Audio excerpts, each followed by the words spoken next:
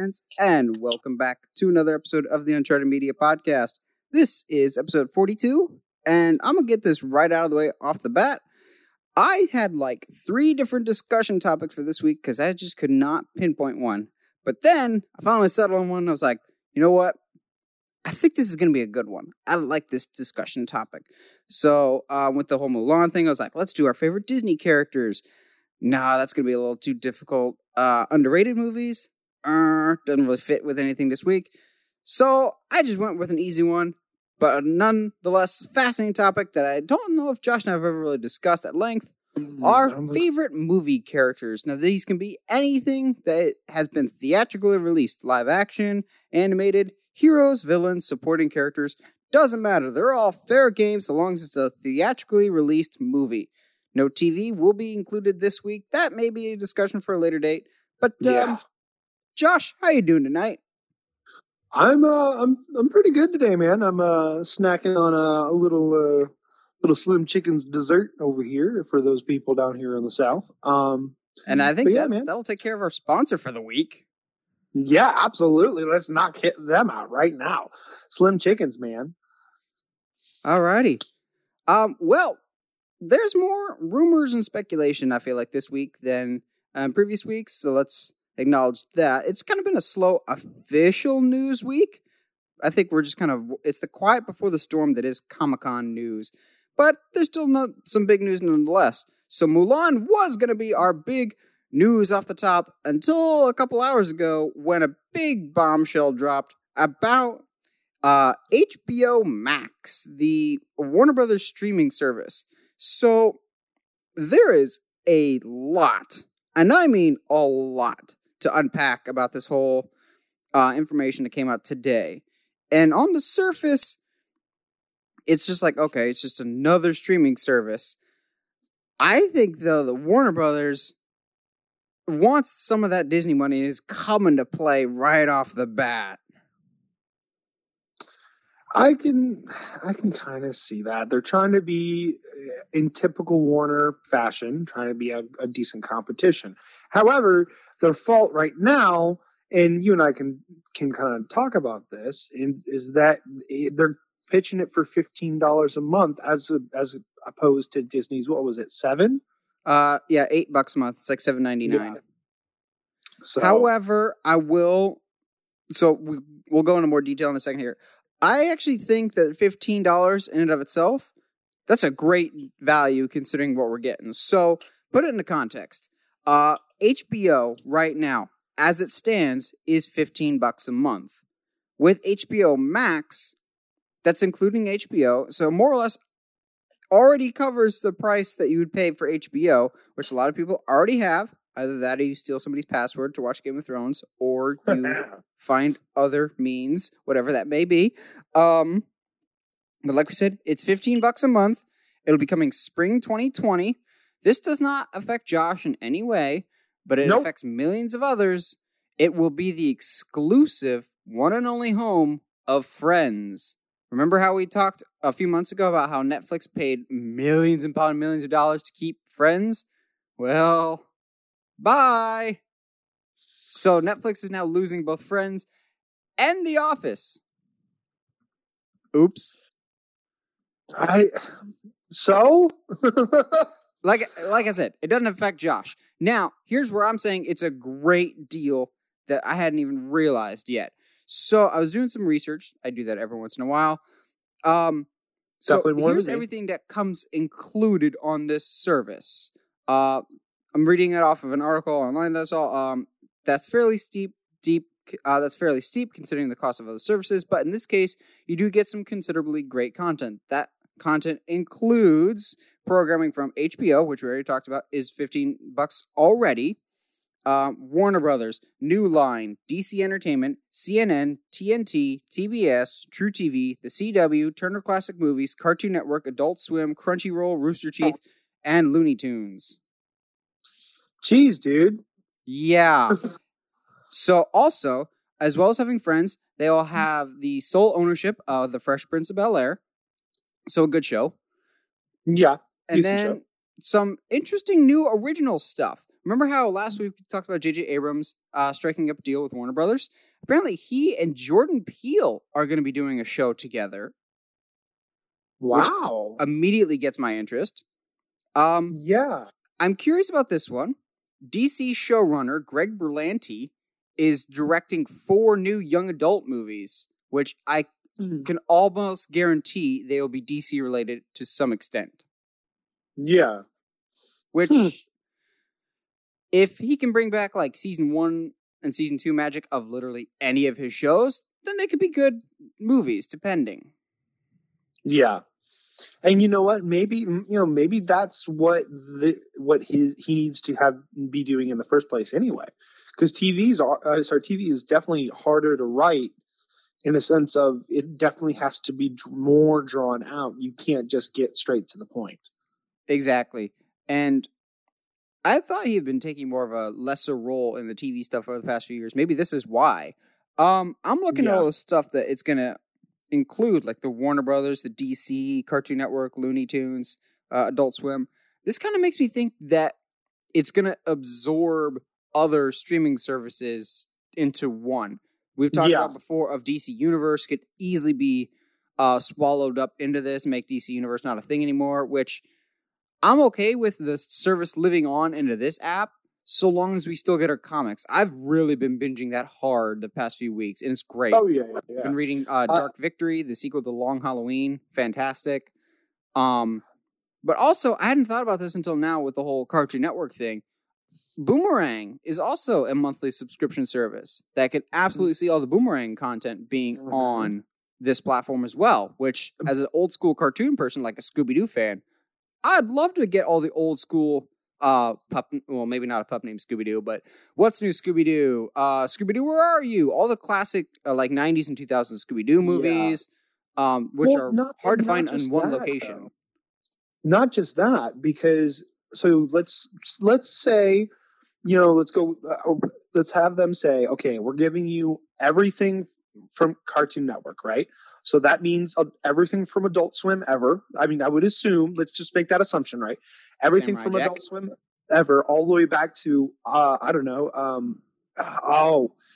Ghost, what is his name? I'm just Space Ghost. Space Ghost, Coast to Coast.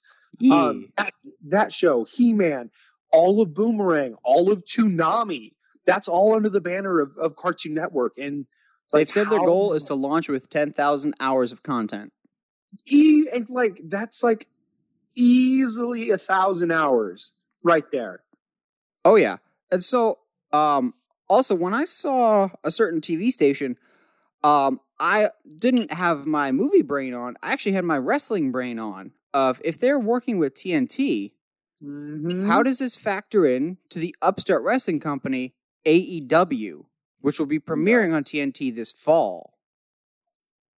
I would assume that means that people can actually catch the episodes if they don't catch them live.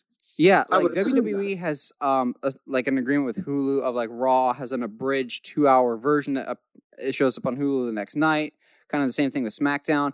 I could see AEW combining that and be like, all right, we have our previous episodes on this HBO Max, which is a great counterpoint to WWE. Oh, absolutely. And I could totally, being at HBO, they could also do funnel all of the pay-per-views through there too. Ooh, I hadn't thought about that. Mm-hmm. That way you have everything, people can rewatch it. But didn't they sign like some deal with like ITV or something? I think they have a pay-per-view. Well, okay, so here's the thing, the weird thing that's been going on with just a little side note for AEW stuff from what I've noticed.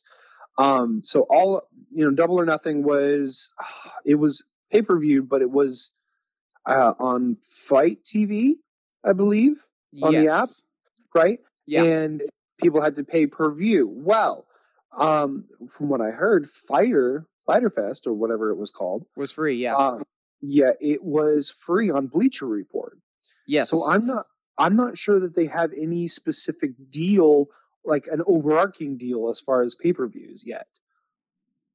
I'm not sure. My thing is, if AEW can latch onto the streaming service, and if it's user friendly, they already have a massive leg up with WWE. As you and I have complained numerous times that of all the streaming services that I have, WWE's has one of the worst interfaces I've ever seen in a streaming platform. It's horrendous.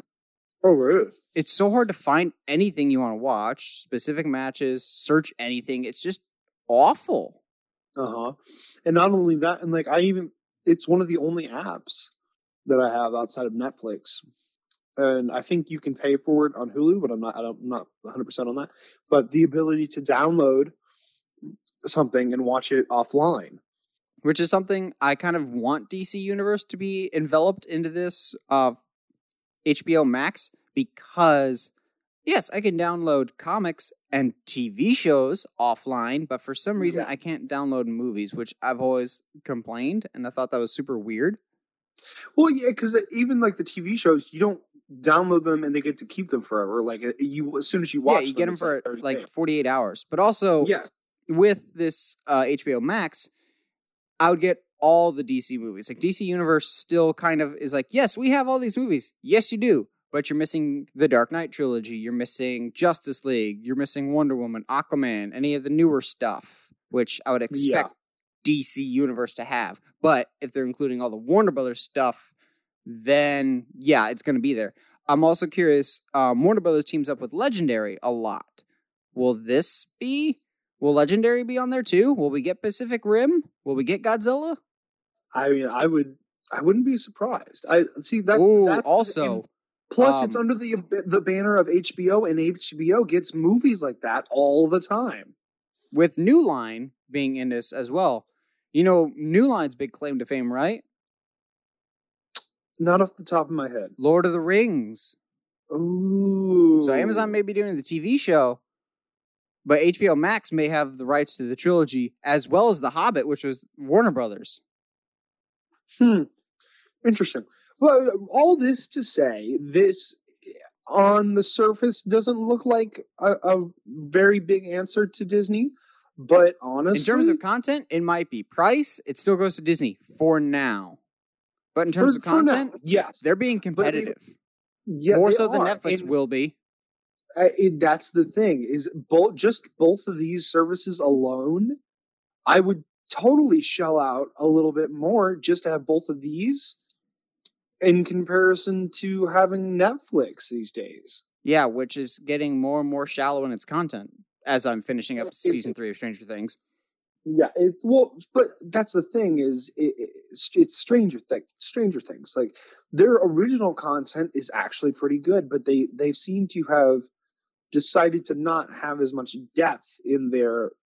Well, it's more or less they're massively in debt. So I mean, well, there's that too, which is going to hurt them in the long haul. I think more than anything, the signs are. It's like we always go to comic books, but this is like the end credits to an Avengers movie before Infinity War Endgame. This is the tease to an upcoming battle that's going to be on the horizon of the streaming wars.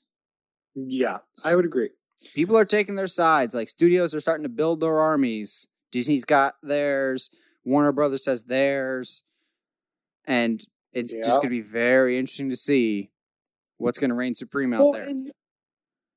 Even like if that's the case, right? So 15, what's 15 plus 8? 23? It's like 23 bucks. For $23 a month, you could easily have like almost 90% of all media that's ever been made. To me, this just further spells the death of cable. Exactly. I mean, cable and physical media. Yeah. But I mean, if that's the case, why would I buy any kind of DVDs if I can have that kind of access? Yeah, people say that, but as a physical copy person, till they physically pry it out of my hands, I will still buy it, because I'll still have people going, well, I can't find this. Well, that sucks for you. I bought it on Blu-ray and I can watch it whenever. And I have the digital copy because there's always that. There is always that. And like we used to be able to say that about Netflix. Like, oh, I can just watch it on Netflix, but now it's gone. Now, where in this case, the assumption would be that this kind of any content that Disney or Warner, whatever falls under those banners, comes out with would be on those services forever. That would be the assumption. So, I mean, I can see where physical copies would be not necessarily not needed, but definitely more of a novelty than anything else. Yes. Well, I feel like we've covered this in enough exhaustive detail, so let's cover some other big news. Like we said, if it wasn't for this HBO Max story, this would have been our top story to cover as our opening. The Mulan trailer has lit up the internet.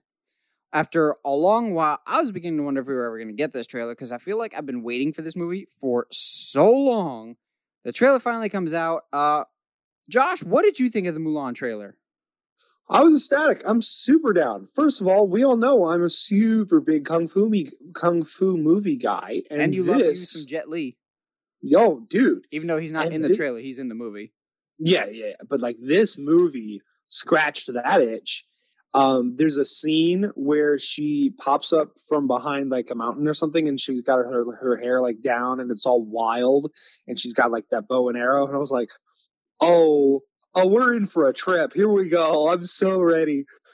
Yeah, this movie, more than any other of the Disney live-action remakes, felt epic. It felt huge in scale. It was incredible to watch. Well, and I think something that I don't think it's intentionally done, that's lost in the original animated one, is the stakes and the why it's such a big deal that a woman is in the military at that time. And I kind of feel that in this trailer just a little bit of like, I feel like this is the first time this is being done. Now, as someone who has watched a ton of kung fu movies, like this isn't the first time a woman has been in a kung fu movie. Crouching Tiger, Hidden Dragon, which is what I got the most vibe from this movie. Oh yeah. But like this isn't the first time that that's happened, but just the vibe that you get from the trailer definitely makes you feel like this is the first time you've seen something like this. You know what I mean? Like it felt different.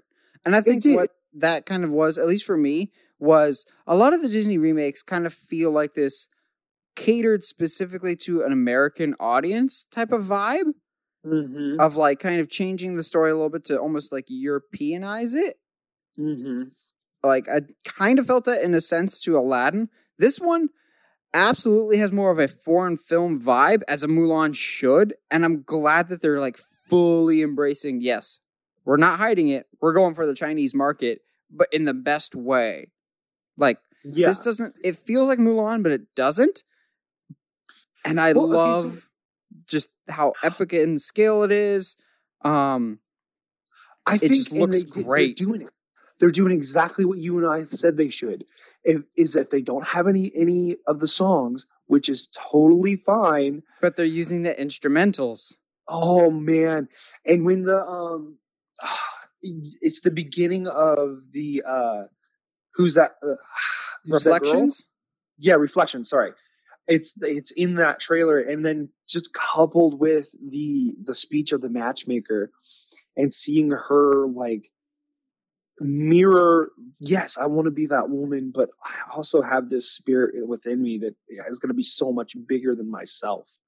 Like, just, oh man, I got super hyped for this movie so quick. Like, the music got me in, but the shots that really I was just like, oh, I'm locked in now, is just that opening of just not the opening shot, but that shot of as soon as we start showing her in the camp and everyone training for war. I'm like, yes, oh, this is huge in scale. The only thing that I have a small gripe about, and so far it might just be me saying this, the whole cast looks phenomenal. The girl playing Mulan, at least from the trailers, seemed a bit stiff. Fair.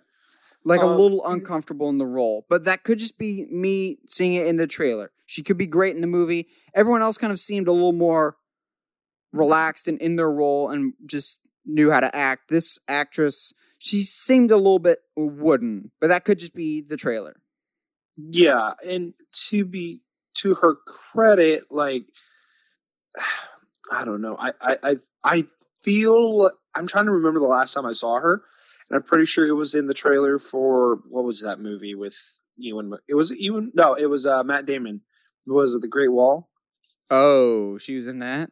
I think that's her. I'm not certain. Less we say about that movie, the better. Yeah. So obviously, with that kind of on it, I'm not sure if that really gives her any credit or not. But regardless, she can pull off the physicality of the role, and I think everything that I saw in the trailer was exactly what I needed to see, and it was exactly what I needed to know, what to and expected to see. I think the thing that is different about this film so far is, and to your credit, I agree. The thing about the other films was it felt catered. It felt like a shot for shot remake, not like something they were like, "Hey, let's remake this and do stuff with live action that we couldn't necessarily do through animation." And that's what this feels like. This feels like, hey, we've got a great story here, and there was stuff we couldn't really convey in a musical form in that was the animated Mulan. Yeah. Like you said, it feels like the more or less kind of the basic story of the original, but in a new way to tell it. It's not trying to copy the original. It feels like they didn't care so much about remaking the original. They were just like, okay, we've got this great story to tell, instead of let's just get money off the original. It seems like we've got a great story to tell here, and we've got a fresh new way to do it. Yeah, exactly. And just everything felt fresh and felt new and felt awesome and epic. Epic in scale. If rumors are to be believed to be true, this is Disney's most expensive movie ever. So it's got to pay off for them. Yeah, absolutely. And I think if what we see in the trailer comes to light, I think they've got a great hit on their hands. Oh, absolutely. One that I really hope is going to be a hit, but it's too early to tell, honestly, is James Wan's Mortal Kombat movie. So, video game movies, as we know, as we covered in our very first ever Uncharted Media podcast episode, video game movies have a bit of a history. But now James Wan is doing a Mortal Kombat movie. That just seems like a match made in heaven to me. Adding to the just realness of the movie, we have our first casting choice. And Josh, I'm going to diverge to your lead on this one because I'm not super familiar with this actor. I'm more familiar with the movie that he's known for. Joe Taslim, I believe is how you pronounce his name. Most well known for his role in The Raid. So Joe kind of runs with that crew, the guys that made The Raid and all the actors involved in The Raid, kind of all do the same movies with each other. Conja Club? Yeah, basically, because it is Indonesia, it is Thailand. It's those countries have very, very few actors over there who are available to work. Without bringing that they can afford without bringing in, American actors and blah, blah, blah, blah. But so he's part of that crew that has been very instrumental in bringing film and art out from that area of the world. And I think watching The Raid, I don't see why he wouldn't be. I don't see why most of those actors wouldn't be in a Mortal Kombat movie. Even as someone that hasn't seen The Raid yet, it's like top of my priority list if I need to see it at some point. And this just makes it even higher. The Raid is really, really well known for its stunt choreography and its hand-to-hand combat. It's one of the best hand-to-hand combat movies in recent memory in terms of just showing you the action, the guys actually going at it. Good camera work so you can properly see the action and the dedication and time that's put into the moves. Having someone from The Raid in a fighting movie with Mortal Kombat, this just spells great news to me, honestly. Yeah, absolutely. To me, that says we are dedicated to making a believable Mortal Kombat movie, not Really? something. Believable Mortal Kombat. I know, but okay. So there was. I'm trying to think. I don't know if I just had a middle school hallucination or Maybe. what, but I didn't do drugs for a long time. But in middle school, I vaguely remember them doing a tournament style TV show that aired like 2 hour episodes or whatever through every Saturday for like a month or something like that, based on Mortal Kombat. And it was like had all the characters come in, and it was very like fight choreographed and stuff like that. But it was really cool. But they did it in like a professional wrestling kind of sense, of that it was felt very believable and very story driven. You say pro wrestling and very believable? In that, I think you know what I'm trying to say. I honestly have no idea what you're talking about, dude. And I thought I knew the Mortal Kombat series pretty well. It was like I said, dude. I mean, for a while there, I thought I hallucinated Buzz Lightyear's Star Command because No. I know exactly. But like you were, I didn't know anybody else had seen it until I met you. So I was like, wow, okay. I'm the king of obscure movies and TV, right? Yeah, I'm aware. But like I have never seen anything about it or anything since, so I don't know where it came from. However, the point remains, if them bringing Joe in tells me that they're taking this as seriously as you can take a Mortal Kombat movie. Yes. It means they're focusing on one, getting talent, but two, guys that know how to fight in movies. And that is exactly what you need in a Mortal Kombat movie. That and great fatalities. Well, I mean, that too. But I mean, if you watch The Raid, that's exactly what... I mean, you could take some of the scenes from The Raid as fatalities. And honestly, I'm thinking of a couple scenes that I know would make you cringe and scream. Oh, there's knee issues? Oh, dude. Now, dude. So with Raid actors, you know who they also need to cast in Mortal Kombat? Who? Keanu. As Raiden. No, you stop that right now. You stop that. Because Donnie Yen needs to be Raiden. Maybe. No, he can be Shang-Chi. No, not Shang-Chi. What's his face? The main antagonist. Yeah, no, I know what you're talking about. But see, that's the thing is, I feel, and honestly, they would be amiss if they didn't cast Michael J. White. But like, this is going to be the opportunity. Him back? Well, he was in that short web series, but nobody saw it. So it's true. It's always in the $5 bin at Walmart. Exactly. So, I mean, I would like it, but that's me. I think this is your opportunity to get these kind of guys that have been in this kind of that subgenre of action movie for so long to maybe put them in the forefront for once. Kind of like how Donnie Yen and Tony Jaa are starting to make it to the forefront of American cinema. Speaking of getting to the forefront, indie filmmaker David Gordon Green has been on...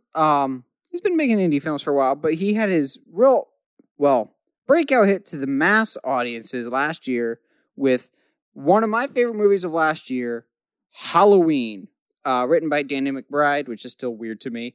But rumors are now coming out that David Gordon Green may be returning to not just Halloween 2, which technically in this timeline would be Halloween 3. It's super confusing.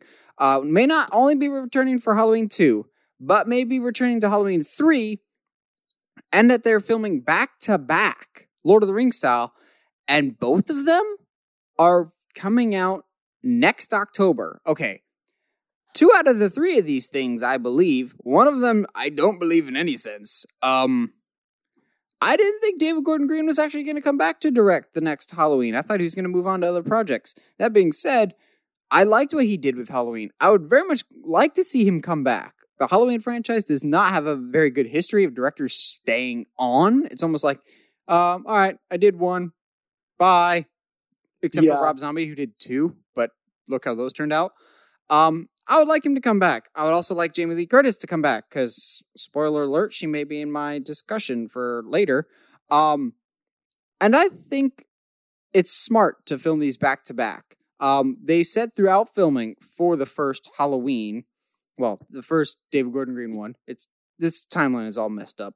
That they already had plans for a sequel, and they didn't really know where to end the story for the 2018 Halloween because they knew the direction that they wanted to go for a sequel, but they didn't want to like openly tease a sequel because they didn't want to get ahead of themselves like so many other movie studios do and be like, all right, we're going to start planning the sequel before the first one even comes out. This was like they naturally had the story all more or less as one long story, but they didn't want to get ahead of themselves. So I'm excited to see the potential like continuation of this story of not just not just Halloween 2, but 3 beyond that. To me, that shows, all right, we have advanced planning. We know where we want this story to go. That being said, there's not a single chance that we're getting 2 Michael Myers Halloween movies in the same month. Who? Really? Who's reporting this? Yeah, But apparently a couple sites have picked this up as like, this may be happening. No, that would be super weird. Like, I can absolutely see it being more like what used to be the norm with Saw or Paranormal Activity of 1 October, we have a Halloween movie, and then the very next year, we have another Halloween. But I can see Halloween 2 maybe having a cliffhanger.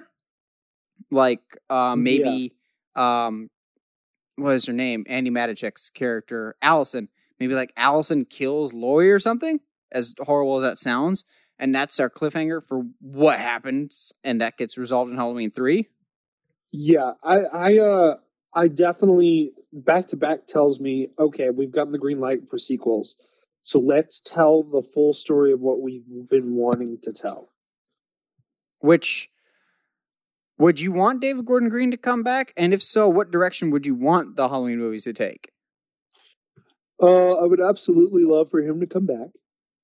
Oh my. Excuse me, I apologize. Definitely would love for him to come back. I think he took Halloween in a fresh direction, and there was some really cool shots that I really appreciated, especially in a slasher film that don't get done a lot. I talked a little bit about maybe having Michael go on a killing spree of a legitimate killing spree, of him literally doing what that one scene that feels like it goes on forever in the original and then in the 2018 Halloween, of him just going from house to house doing his thing, and like that's what he does now. Like, how terrifying is that too? I think I pitched to that a couple weeks ago too, didn't I? Of them doing a movie where he kind of does that, and they can't catch him. He just wins at the end. So, like the original, basically. Yes, but not he doesn't have an objective. It's just an unstoppable force.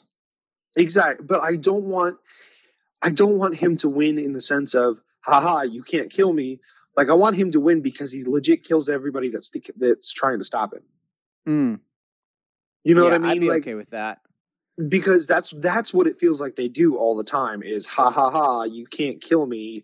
I know you just shot me with a full clip and I threw me off of a house into an empty pool and then emptied a second clip into me. But ha ha ha, you can't kill me because I'm actually kind of a demon, which doesn't make sense with the lore. Now that I think about it, if we do get that Halloween 3, thinking long term with David Gordon Green, if we get Halloween 3, that will actually make it Halloween 13. It'll be the 13th installment. So I could see them going big for that, of bring every character that might still be alive. So I'm talking their version of the kids from the first one.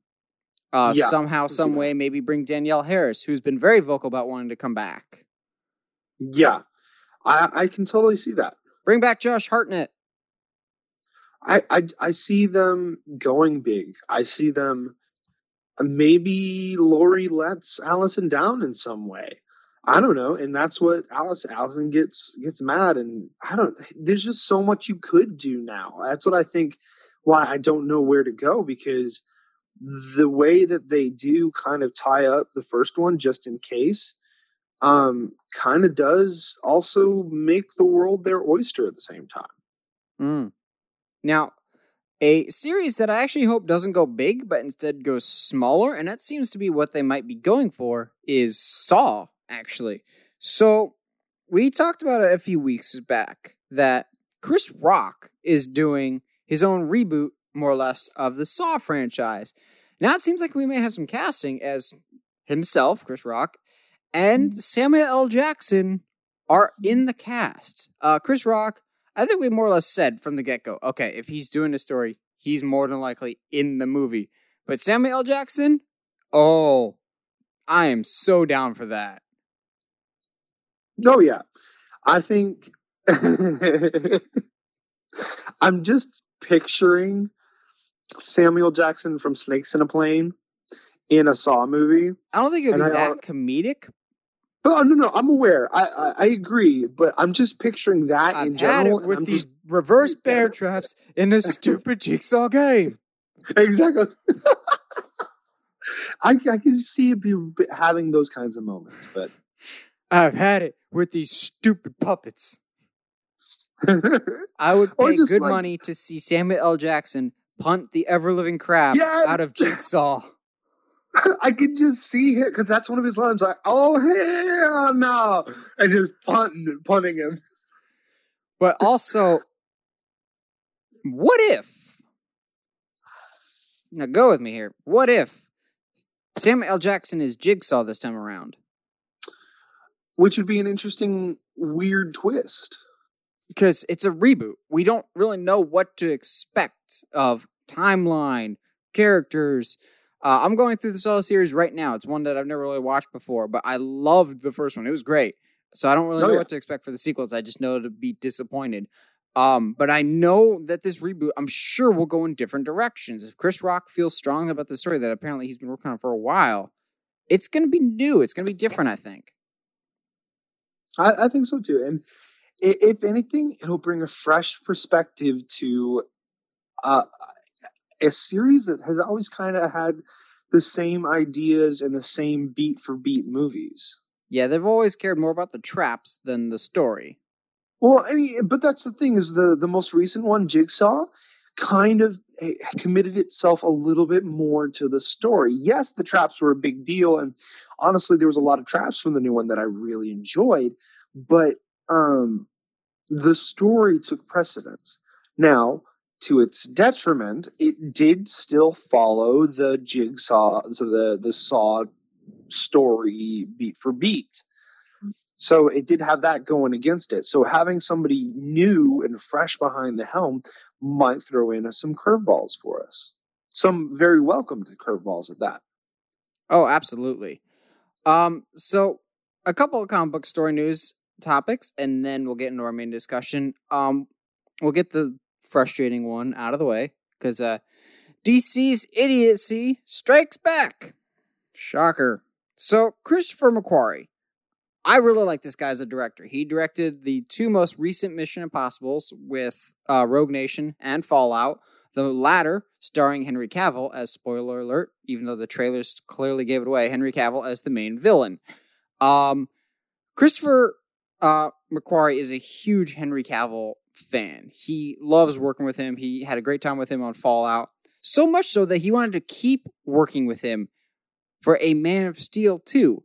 So Christopher McQuarrie, a great filmmaker, a very competent and proven box office draw as a director with both of the Mission Impossible movies, apparently pitched Man of Steel with Henry Cavill to Warner Brothers, as well as a Green Lantern movie. The Green Lantern movie, apparently he had a full script and story pitch that he gave to Warner Brothers, and then Man of Steel 2 was more of just an idea of, what if this was the direction we go to?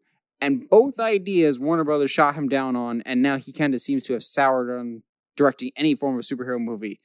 On a scale of 1 to 10, how frustrating is this to hear, Josh? So this is my perspective. And maybe I'm trying to be positive about the direction that WB is trying to go. because they seem to have had a couple hits here with Wonder Woman, Shazam, and Aquaman, right?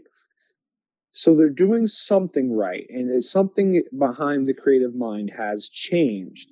Now, and to be fair, I believe this was during, if it wasn't during the regime change, it was like in the middle of that. So maybe this was during the old regime. Exactly. So with that thought in mind, either A,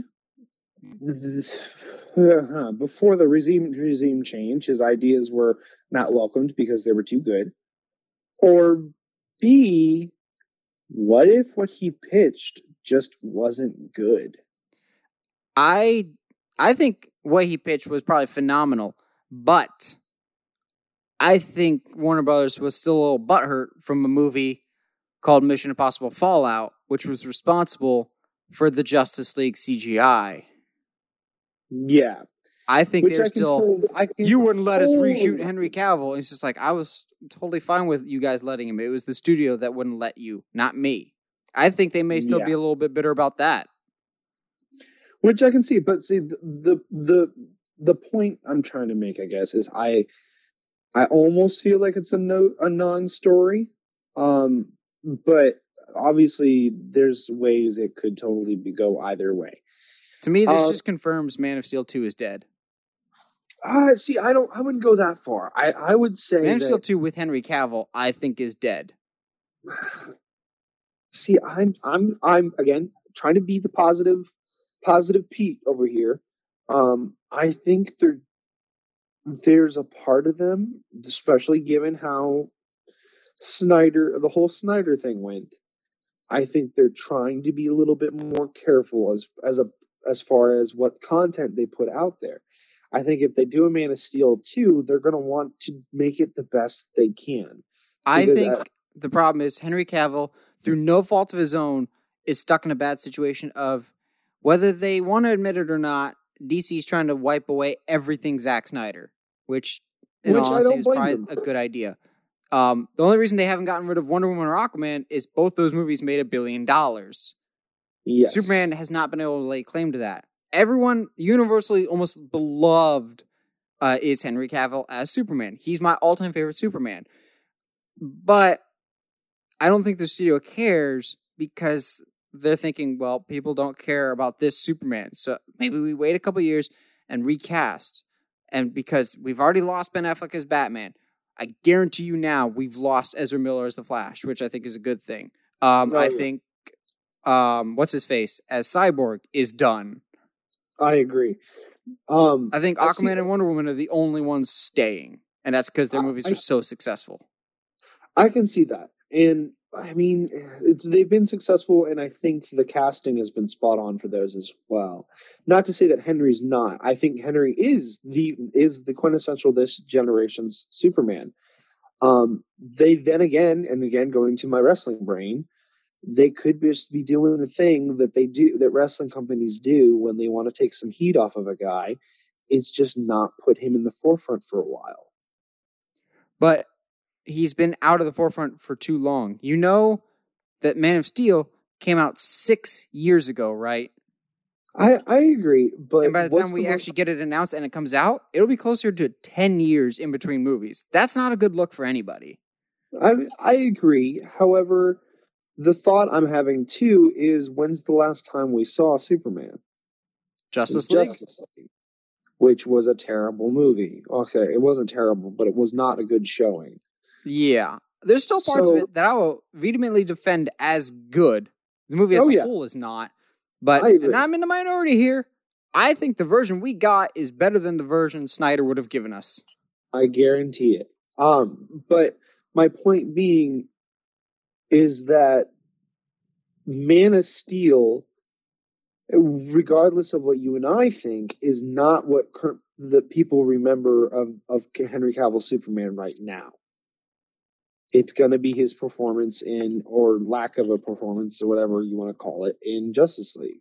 I think his legacy will be great Superman saddled with bad movies, unfortunately. I hope it doesn't come to that, because at this point, I don't know who I would even pick to be the next Superman. So, we'll have to wait and We'll see. have a new Superman eventually, but yeah, I just don't know who it would be at this time. Yeah. Now, we talked last week about how Joker was making the rounds at the big film festivals later this year. Director Todd Phillips has come out and said some interesting things that I may be in the minority, but I think this is exactly what we need to hear. So he's come out and said that his Joker movie has taken zero inspiration from the comics and is a completely new story of the origin of Joker. I'm going to say it. I think this is a fabulous idea and exactly the direction the story needed to go. Oh, absolutely. And people can gripe and complain all they want, but excuse me, what other content were you expecting him to use? The something Killing Joke people stuff? always complain about. It's just like how can they not use the source material? What source material? The Killing Joke. The Killing Joke, I hate to say it, isn't definitive canon. It is one possibility that is the Joker's origin. Absolutely. Joker, spoiler alert, has no definitive origin. Exactly. And even then, even if you use the Killing Joke, it's never like confirmed that was his origin. It's very much could be just something he made up, because it even says it in the story. Yeah, this could be one of many. But also keep in mind, they've been very, very vocal. Now, we don't know. Josh and I have reservations about this, but they've said from the get-go, this is an Elseworld story. This is not the main timeline and continuity that we're familiar with. That being said, Josh and I still kind of think that it might be eventually tied into the Pattinson Batman, the Battinson, but they've been very open and honest that this is an Elseworld story. This is not main timeline Joker. This can be whatever it wants to be. And the fact that it's a hard R, we're doing whatever we want, focusing more on a good story. Dude, they got Robert De Niro in this movie. He's not going to sign up for some just half-efforted movie. He clearly sees something in this. Well, and I'm going to say the same about Joaquin Phoenix. Yeah, he doesn't just sign up for nothing. No, yeah, he is a weird dude, but he always picks roles that he will shine in. Exactly. I think I'm not going to say on the podcast here. If you want to know, Josh, we can always talk off mic. But there's certain details that are kind of being rumored right now on the internet of things that it would be massive spoilers for the movie or massive changes to not just Batman, but also Joker lore. That if they did, I'm sure there'd be some fanboys out there that'd be pissed about it. So I feel like that's more of what Todd Phillips is getting out in front of now. To me, I don't care because, as we've said, Elseworld story. You could have Batman be an old man who's actually a vampire that teams up with a 30-year-old donkey. And as long as it's an Elseworld story, I don't care. Yeah, exactly. And but here's the thing, because they haven't used the word Elseworld story since the beginning. This is really the first time they've said like, hey, this isn't going to be like what you see in the comics, which, first of all, thank you for that, because that was one of the things with Leto's Joker. They're like, no, he's from the comics. Blah, blah, blah. Like, no. He's like, which comics did you read? Yeah, I mean, to be fair, there are some quote unquote gangster Joker comics, and they're not popular and they're not good. Anyway, that's not the point. The point being is he's like, no, like we wanted to create this insane character. It does not mean that they're going to get Joker wrong. It just means they're not taking comic book inspiration. Exactly. I think it's a good choice to forge your own path. Make it Joker, but tell a good story first. I don't care if it's based off the comic. Well, so I think the big thing and this is why I think, to me, gives it the most weight that this is going to be our Joker, is why would you tell the lone origin story of your main villain of your hero before you tell the hero's story? To show that he's not redeemable. There's nothing Batman can do. And so that we see him trying to give Joker a chance and trying to give Joker an opportunity to redeem himself. But we know, because we've seen, whatever movies coming out, that that's not what Joker wants. That's not what he's capable of. Exactly. So for our last bit of news, for a while there, anybody that knows me knows that the one Spider-Man villain that I wanted for the longest time was Mysterio. Well, we finally got him in Far From Home, and he is the perfect Mysterio. We'll never get a better Mysterio. He was so great. Next on my priority list, I was like, all right, we've gotten Mysterio out of the way. The one character I never thought we'd get. Now, if I can be a little picky, would it be too much to ask for Kraven the Hunter next? Well, nope. If director John Watts has his way, that may be what we get in the next Spider-Man movie. So he was recently interviewed during a press tour for Far From Home, and someone asked him if it was completely up to you, which I'd assume it is because he's the director. If it was up to you, who would be the villain in the next Spider-Man movie? To which he said, if it was completely up to me, Kraven the Hunter. Once again, this proves to me that for some reason, Sony doesn't like repeat villains unless it's Harry Osborn.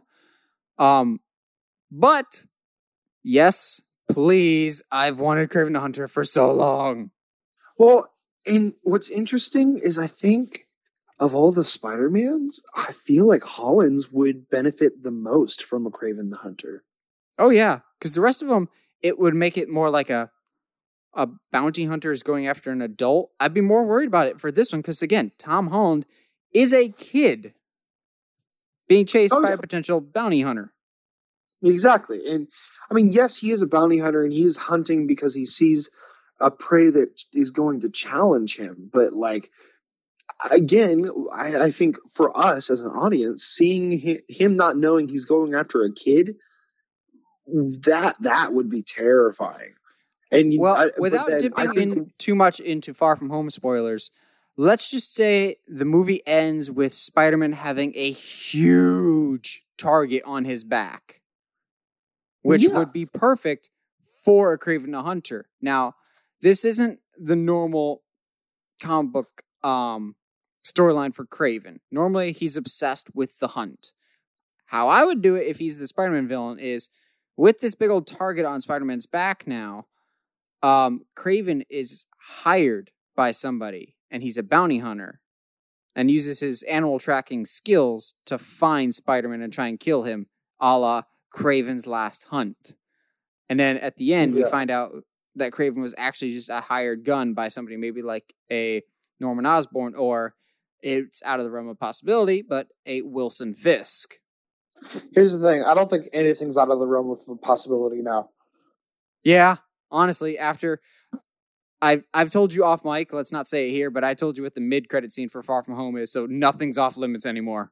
Exactly. I mean, we got Mysterio as a main villain. Are you kidding me? Nothing. Everything is on accurate Mysterio too. Yes, everything is on the table. So again, Kraven Hunter, yes, please, and I don't care how cheesy it is. Go full-fledged with this costume with like the open vest and everything. Oh, yeah. Preferably played by Gerard Butler. Yeah, that's going to be my next question. Who you would cast. Although Gerard Butler I saw a really good fan cast of just the mustached Kraven, not like bearded, just mustached Kraven, played by Henry Cavill. And I was like, I laughed at it first, and then I saw it, and I was like, that's actually not bad. There's a lot of really fun castings they could do. I could see them do and you're going to laugh at me because you know my bias, but I could see a really bearded Jason Statham doing something like that. No, I would much rather have Jason Statham as the Rhino. or Scorpion, one of the two. No, we already have our Scorpion. Remember Far From and Homecoming, the end credits. Gerard Butler is still my top choice to be Kraven the Hunter.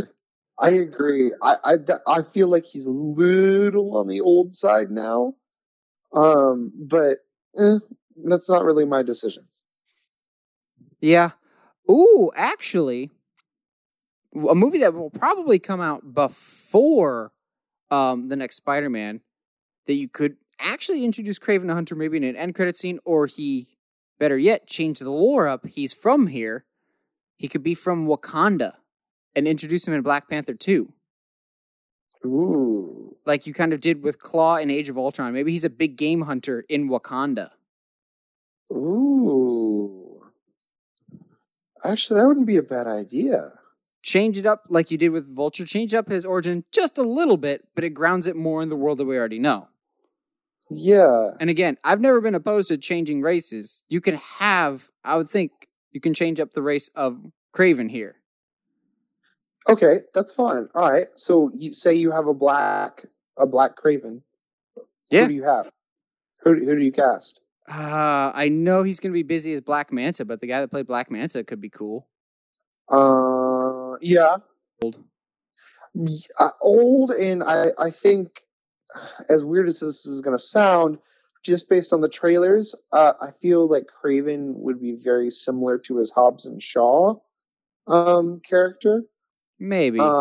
Like similar, not exactly alike, but similar. I'm trying to think. Terry Crews would be funny. No, I could see him for other stuff instead. But Gerard Butler's still my top pick. But I'm kind of hype getting on my own fan theory that he could be from Wakanda now. I'd be okay with that. I would be as well. I feel like that almost feels more natural than anything else. Yeah. All right. Well, that'll about do it for movie news topics. So for our main discussion today, movies are always made up of characters, and the better your main characters are, the better your film is. Typically, not always the case, but usually. So we have our list of our favorite characters: heroes, villains, supporting characters, main characters. I just love a good character. If you have good enough characters, it makes it so much easier to be invested in the story. So, Josh, kick us off. Who is some of your favorite movie characters and why? I'm gonna start kind of with a more fun one. And that's Rod from Hot Rod. Really? Played by Andy Samberg. I mean, it definitely helps that that's my brother's and I's favorite movie, and we quote it all the time. But I think having a character, especially in as simple of a movie as Hot Rod is, be so blindly enthusiastic, be it sometimes misdirected in his goal, is incredibly hilarious, especially when you have Andy Samberg in the mix and his brand of comedy. I have one, maybe two out-and-out comedy characters. One of them, Brick Tamlin from Anchorman. Yes! Oh, I love Brick. Brick is one of the few comedy characters that will always make me laugh. Like, no matter what. I genuinely don't know how Steve Carell can keep such a straight face for his character. He is so good in that role. And the other comedy, I put them together because they kind of play off each other so much that it's almost like one character. And granted, it's only one movie, and maybe we'll get another one of these, but I was so in love with these characters when I watched this movie that they immediately jumped to my list of, you are some of my favorite movie characters of all time, and that's Tucker and Dale from Tucker and Dale versus Evil. They're a lot of fun to watch, and I think it's one of the things that makes Tucker and Dale such a great movie and such an underrated film. So underrated. It really is, in that it is a horror film. It is a scary movie, but it tells it from the opposite perspective of two innocent hillbillies who are being blamed for certain things, for murder and stuff, that they're like, yeah, no, like, we have nothing to do with it. And it's quite funny, to be honest. And they're so good-hearted about literally everything. Like they feel like a lot of times in movies, people feel larger than life because they're supposed to be the great heroes or whatever, like larger than life figures to have fun vicariously living through. Tucker and Dale feel like regular people, feel like your neighbors type of thing. They really do, and I think that's a tribute to the actors that play them. Yeah, I would love another one, or better yet, a Netflix series. And it doesn't even have to be like, oh no, it's happening again. Like, it could legit just be their normal lives. Like, I don't even care. I would watch them. Ooh, I know the movie didn't do too well at the box office, but combine The Dead Don't Die with Tucker and Dale. Yeah. I would love Tucker and Dale in a zombie apocalypse. That would be, honestly, I feel like that's the next step. I would so be down for that. And like Tucker and Dale accidentally adopt a zombie and don't even realize it and like teach it to behave. That would be great, honestly. I'd be down for that. I just want more of them because they were such likable characters. Who else you got, Josh? There's a lot. See, like, I think you and I would be amiss to not mention John McClane. I almost put John McClane on this. Heather, when I was making my list, she's like, "You gonna put John McClane?" I'm like, I don't know, but I'm glad you have it on your list. Him. The one reason I don't want to put him on the list is because I only really enjoy him in the first one. I think he's good. He's good in the second, but I don't know. There's something off. I'll swing for the fence with this next one, as this character is one of, if not my all-time favorite movie character of just everything he stands for. He's in one of the best movie series of all time. He's just a phenomenal character, so well performed. And the fact that it was almost not this actor, but it was somebody else, I'm so thankful we did get him. Aragorn, son of Arathorn. Oh, bro. Aragorn is who every man should strive to be in terms of this is how a man should be, of strong yet caring for the little guy, of respectful yet powerful. He is a king. I could talk about Aragorn all day, man. Well, not just that, but not just Aragorn, but the Viggo Mortensen, right? Yeah, Viggo Mortensen. He like during that time, like he really to this day is still a nobody when it comes to actors. But that role alone, just even if he doesn't really play anything bigger than that, I will forever remember him as that, and all of the great personality he had behind the camera as well.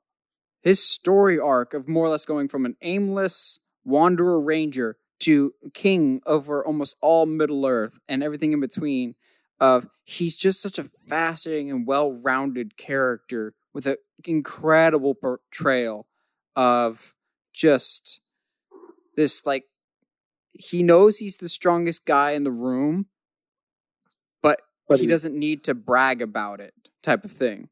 Well, and he's so humble too. Like, that was also the thing. Yeah, like he's the guy that it makes the most sense for him to be king, and everyone wants him to be king, except for him because he fears letting people down. I agree. And like everyone wants the ring except for him. Like right from the get-go of that great scene in the Fellowship of the Ring, when Frodo's like, "Here, take it from me," and it's literally right in front of his face, and he closes Frodo's hand, and he's like, "That's not mine." Yep. I would love about Aragorn. The whole cast, in all honesty. I almost put Gimli on this list too. Oh, absolutely. I think I'm going to stay kind of in the same vein of a lot really based on the story arc the character goes through, and that's, to me, is Jason Bourne. Really? He's still the same person at the end of every film as far as physical attributes and the knowledge that he has, but his personality definitely changes throughout the films. And he's always, I think I can always admire when somebody is faced with not only just forgetting everything and trying to rebuild themselves, but also being faced with the fact that they have done some terrible things and then been like, but I want to be good. Like, I don't want that life anymore. Are you speaking from experience here? Like, is that a character trait that really resonates with you? I mean, in general, yeah, that definitely, like, because that was a large part of my life. Is I was, for a long time, I was not a good person, and then I kind of decided, like, no, that's not what I want to be anymore, and that's what Jason does. I kind of feel the same way. I'll let you finish, but yeah, like he especially, to me, it's very early on in the series, but to me it speaks volumes of when he still doesn't know who he is, but it's in that first scene in the diner with Marie. And he's like, the first thing I do, like, I can tell you the license plate numbers of all 5 cars outside. First thing I do when I come in here, I'm checking where the exits are. I know that guy sitting, he's like, goes through that whole spiel. And he's like, why would I need to know any of that information? Like, why is that something I need to know as someone who would just needs to exist in this world? You know what I mean? And he just doesn't know what to do with the information that's going on in his head.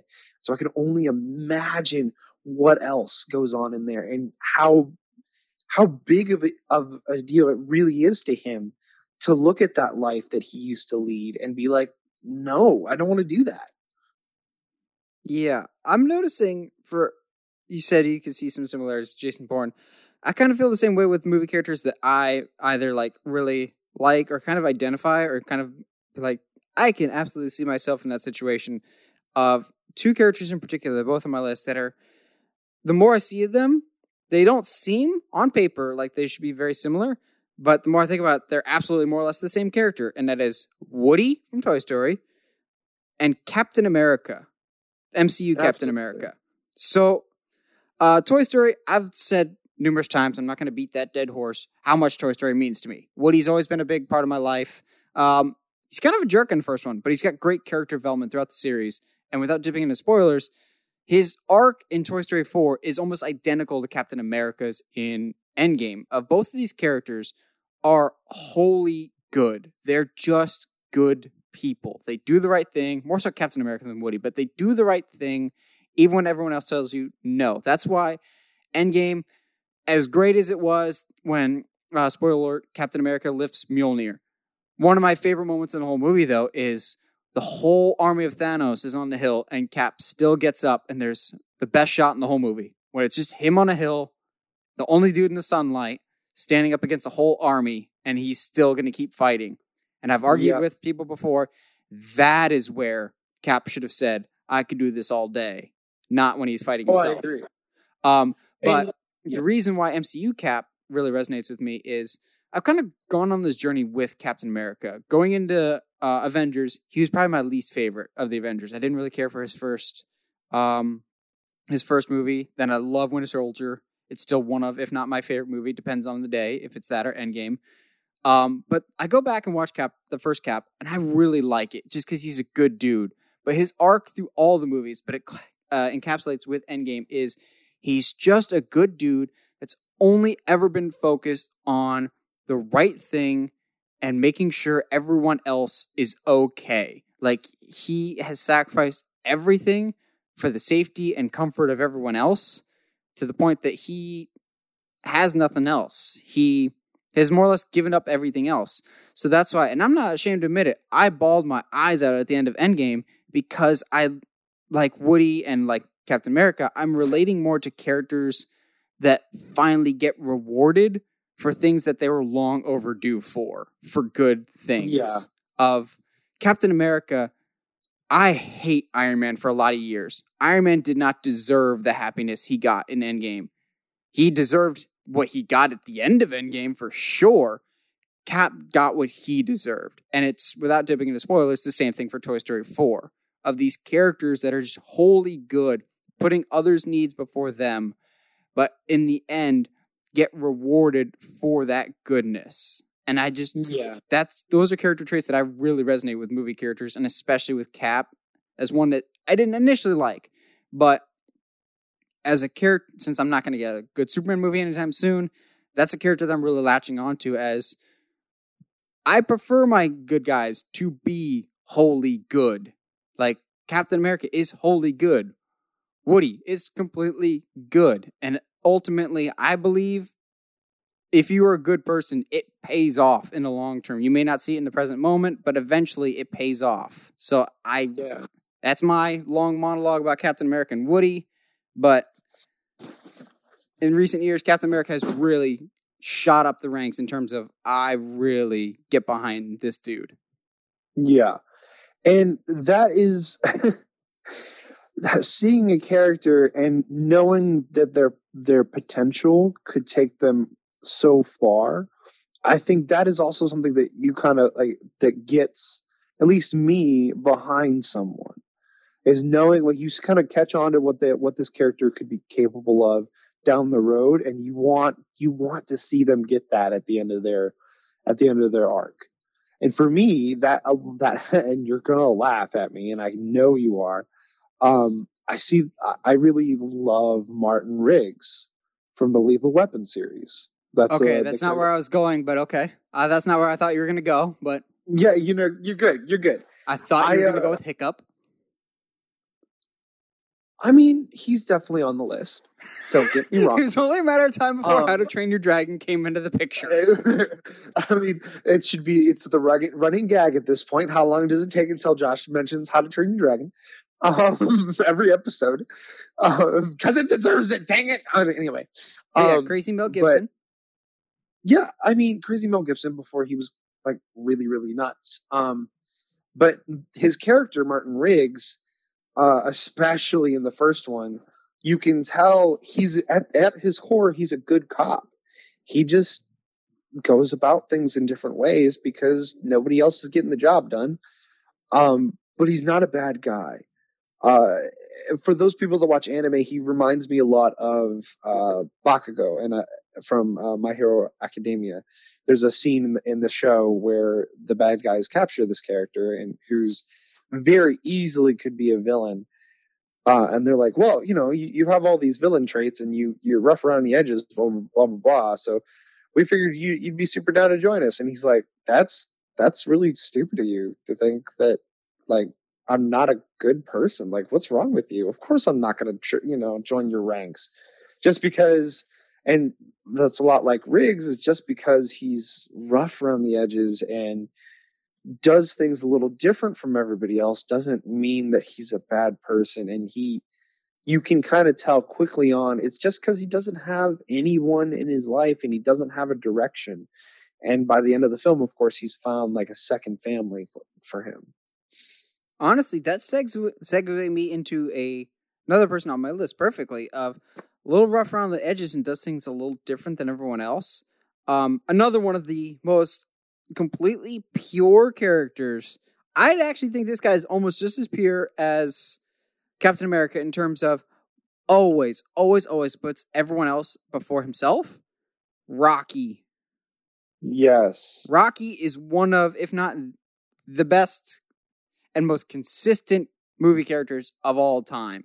He is the same moral guy in the first one as he is in Creed 2, if that is truly his last film. He is just a heart of gold that's down on his luck from time to time, but still puts people first. Yeah, I can't disagree with you at all. Rocky is easily one of the great, and I'm going to say this overarchingly. Rocky is generally one of the best movie characters of all time. He's just iconic. Like, people have been like, someday we might get a Rocky reboot. No, we can get Creed, which is a spin-off series, but no one could be Rocky except for Sylvester Stallone, of kind of this somewhat slow character, but has a heart of gold. Like, he knows he's not the sharpest knife in the drawer, but that doesn't stop him from still doing everything he can to be a good person. Yeah, absolutely.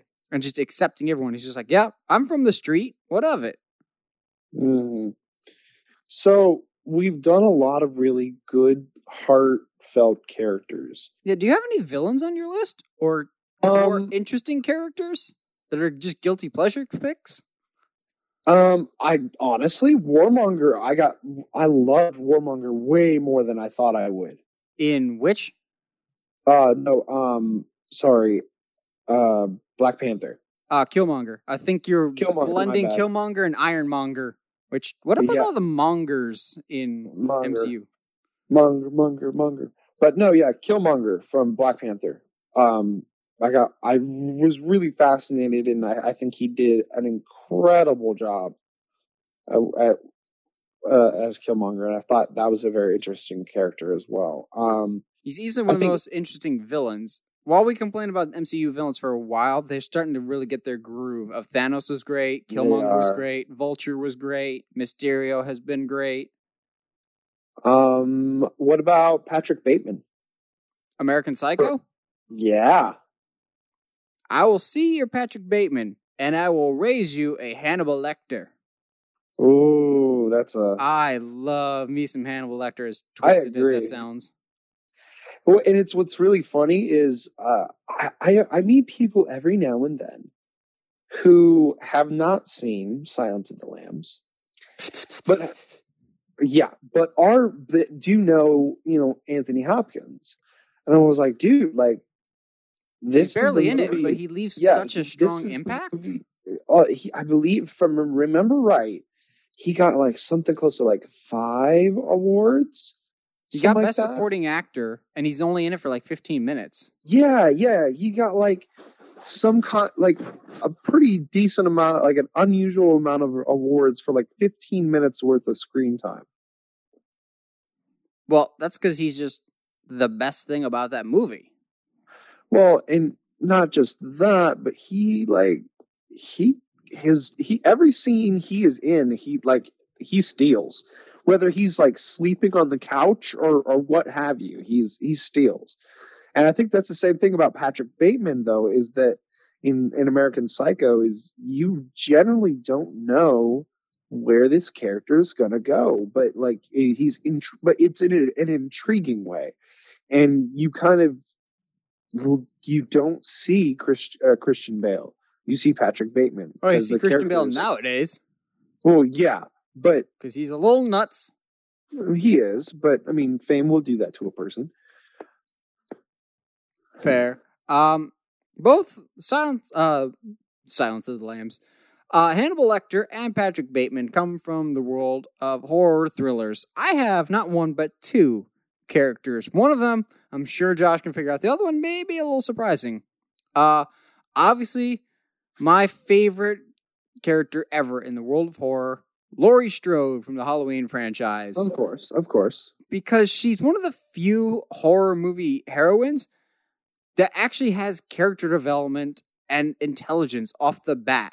Once Michael starts hunting her in the first one, first priority, take care of the kids. She's just like, all right, I want you to go across the street, get the neighbors, go get the police. She like immediately goes into maternal mode, and then actually right off the bat is smart. She stabs the knitting needle in his neck. She hides in the closet. Once Michael starts attacking in the closet, she gets the coat hanger ready to defend herself. She's smart from the get-go, and then she's smart in the second one, but she also has growth as a character. She's this timid, awkward girl in the first one to becoming a full-fledged warrior come H2O. I agree. And I was Now, tempted I'm to put curious- Michael Myers on this list, but I didn't because as a character, he's just there. There's no real character to Michael, and that's why he's great. Don't get me wrong. Well, and that's what makes him so scary is we don't actually know a lot about him as a character. Exactly. And my other horror character that I absolutely love is another horror movie heroine that is not an idiot, Sidney Prescott from Scream. Oh, good choice. I finally got around to watching Scream last Halloween season, and I love all of them. Some are better than others, but as a character, Naomi Is it Naomi? I forget the actress that plays her. I'm sorry. Neve Campbell, that's it. Neve Campbell as Sidney Prescott. She's one of the few characters that's actually seems like a human, responds to things like a human, sensible, but is consistent. And is one of the few characters I'm just like, please, I don't actually want you to die. Yeah. I agree. Do you have any other horror characters before we go into our home stretch? I mean, I always have a tendency to think more of the actors than the characters themselves. Oh, did you see the Netflix movie Hush? Yes, The deaf girl in that. Yeah, she's fantastic. Kate Siegel. I forget what the character's name is, but the actress is Kate Siegel, who's actually married to Mike Flanagan. She was great in that movie. I love that character so much. I know we talk about this movie all the time, and I can't remember his character's name, but Cusack's character in 1408? 1408. Mike something or other, yeah. But his character goes through so much, not just in the movie, but his story arc. He literally goes through Dante's Inferno. Quite literally, yes. But his character is. I think the main theme here is if your character doesn't change, Mike Enslin. We're not interested. What is it, Mike Van Flynn? Mike Enslin. Oh, okay. But his character goes through so much, and we learn so much about him. And at no point does it feel like I'm just watching Cusack play someone. It feels like that's who Cusack is. Exactly. And just a fun fact, you know how much a night in 1408 cost? How much? $2. I hate you so much. Now, I have one guilty pleasure pick that you're just going to roll your eyes with, of course. You'll be like, of course, how have we not talked about him? And then two of my actual, I'm saving these for last because they're my favorites. Do you got any more? Maybe it's like some guilty pleasures of just like, yep, these are dumb characters, but I love them. We have to stay in movies, right? Yes, we can do TV another time. Oh, Lewis from Ant-Man. Ooh, good pick. I have an MCU one. Oh, yeah? If you haven't guessed it already, Korg. Oh, of course. Korg is like the best MCU character by far. I cheered when Cap lifted Mjolnir. My excitement more or less kind of equaled that when I saw Korg in New Asgard. Just knowing he was alive just made my heart happy. I love Korg so much. Okay. Korg show on Disney Plus, dang it. Fair enough. Got any others before I take it home with my actual two favorite movie characters of all time? I mentioned him before. I was trying to save him for later, but I think I need to talk about Hiccup. Who? Or maybe I don't need to talk about Hiccup at all, because I talk about him all the time. You do talk about Hiccup all the time. It's not my fault. He's a fantastic character. And he goes through so much, and he learns anyway. All right, well, I guess it goes without saying. Would you say Hiccup is your all-time favorite character? I would say yes, because yes, his character goes through a lot, and he learns so much, but at the same time, he's not. And I think this is why the series of How to Train Your Dragon is so strong. Hiccup at no point ever comes across as the character that should be the leader, but he totally is the leader. And he's one that actually has growth throughout the trilogy. You see him grow up. Oh, absolutely. Like both physically and emotionally as well. And I especially appreciate the growth that his father goes through as well in the series. Isn't that also Gerard Butler? I mean, yeah, it's since we talked about him earlier with Kraven the Hunter. Yep, that's stoic. My favorite line in the second one is, "Why you got to be so stoic, stoic?" That just sounds like you type of humor right there. Oh, it's so great, and it's so upsetting to me because I laugh every time that they say that line, but the only time they say it is in the second one is when, spoiler alert, Hiccup's mom is trying to they meet again, like his mom and dad meet again after 20 years or whatever, and she's like trying to get a read on him, and he's not reacting at all. So it's like a really like heart moment.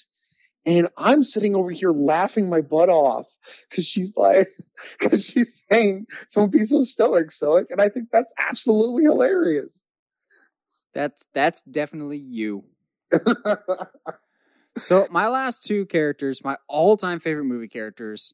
This really won't be any surprise to anybody that knows me well or has been listening to the podcast long enough. Josh, to give you some quick hints to see if you can figure them out. Both of these characters hail from the year 1999 and were very formulative in my younger years. Well, one of them's got to be Iron Giant. One of them is Iron Giant. I debated if I want to put Iron Giant and Hogarth, but it's mainly Iron Giant. I've talked ad nauseum about my love of Iron Giant, and I still think it's one of the best animated movies ever made, and I will stand by that claim. It is the best Superman movie ever made, hands down.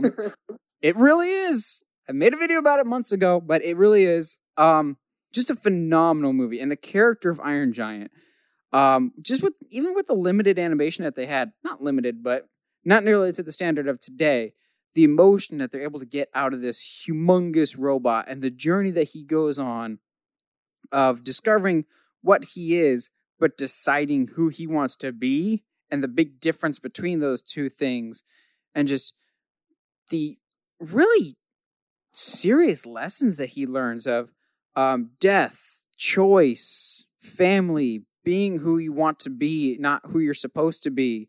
It's really strong subject matter for a kid's movie, but so incredibly well done. And I'll still say to this day that it's Vin Diesel's best performance, bar none. It is so good, and I want a Steven Spielberg remake of Iron Giant. That might be one of those things. I trust Spielberg and Spielberg alone. Fair enough. Maybe the person that did Bumblebee, even though Bumblebee is just Iron Giant. Yeah, fair enough. I think I laugh every episode because it is people who listen can totally be like, hey, I wonder how long it's going to take before Josh mentions How to Train Your Dragon, and how long it takes me to mention Iron Giant. Yep. Now, the other character that is still my all-time favorite movie character comes from 1999, and I'll give Josh one more hint. It has been my man crush since 1999. He also made appearances in 2002 and 2005. Okay. This movie's only... He's in 3 different movies, and I've been begging and pleading and praising Disney, please let this glorious man return in an Obi-Wan standalone movie. Oh, yeah. My all-time favorite movie character, Obi-Wan Kenobi, played by Ewan McGregor. I've loved this ever since kindergarten. I remember the day I graduated from kindergarten, I saw Phantom Menace. Watching it now as an adult, Ewan McGregor's Obi-Wan does not have a lot to do in Phantom Menace. He's not a very deep character, but I have deep emotional connection to him. And he's a character that when you go back as an adult and rewatch the prequels, he's one of the few people that's actually trying. He is the best thing about the prequels, bar none. Better than Liam Neeson's Qui-Gon, better than Darth Maul, better than any of the fight scenes. Obi-Wan's character is what the prequels should have been about. He should have been the main character, as Luke was for the original trilogy with Darth Vader in the background. It should have been Anakin kind of in the background, and the main story about Obi-Wan and his fall from grace from the Jedi Order and failing them as he failed to raise Anakin. But Obi-Wan is easily the character that I love more than anybody growing up, and that love of the character has never gone away. And Ewan McGregor is still my favorite actor because of Obi-Wan. I have seen bad Ewan McGregor movies just because I support him that much as Obi-Wan. I saw Jack and the Giant Slayer, which actually wasn't that bad because he was in it. I've loved Obi-Wan, and someday it will happen. He will return as Obi-Wan, whether that's an Obi-Wan movie on Disney Plus, an actual movie, or more than likely a Disney Plus TV series. Someday he will return, and my cheers of victory will be heard across the nation. Fair enough. But yes, that's one character that maybe people wouldn't have guessed. If you know me well, you would have known that. But I don't feel like I talk about Obi-Wan as much on this podcast as I do Iron Giant. Yeah. But that's okay. I mean, I think Obi-Wan is one of those characters that definitely deserves more. Yes, and even the biggest prequel haters will still go, well, at least he was good. Yeah. Ewan McGregor's Obi-Wan is like Henry Cavill's Superman. There's no one that really badmouths it. People just kind of wish they were in better things. Yeah. Also, I will fight anybody, but Ewan McGregor's lightsaber in Phantom Menace is still the coolest lightsaber. That's still my favorite one. That and Luke's from Return of the Jedi. We can agree to disagree. Really, what are you bringing to the table lightsaber-wise? And then we'll bring it home. Luke's from Return of the Jedi. Yeah, that's a good.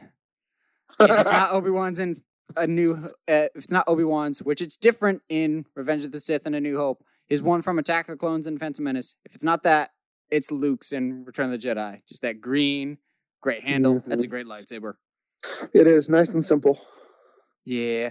Well, I think that'll about do it. Those are our all-time favorite movie characters. Let us know what yours are. We always love hearing from you guys. And as always, if you like what you hear and you want to hear more, subscribe to us on whatever audio platform you're listening to us on, whether that's iTunes, Google Podcasts, Spotify, or YouTube. And as always, if you haven't subscribed to us on the main YouTube channel, subscribe to us at Uncharted Media. And as always, stay sharp, movie guys and gals.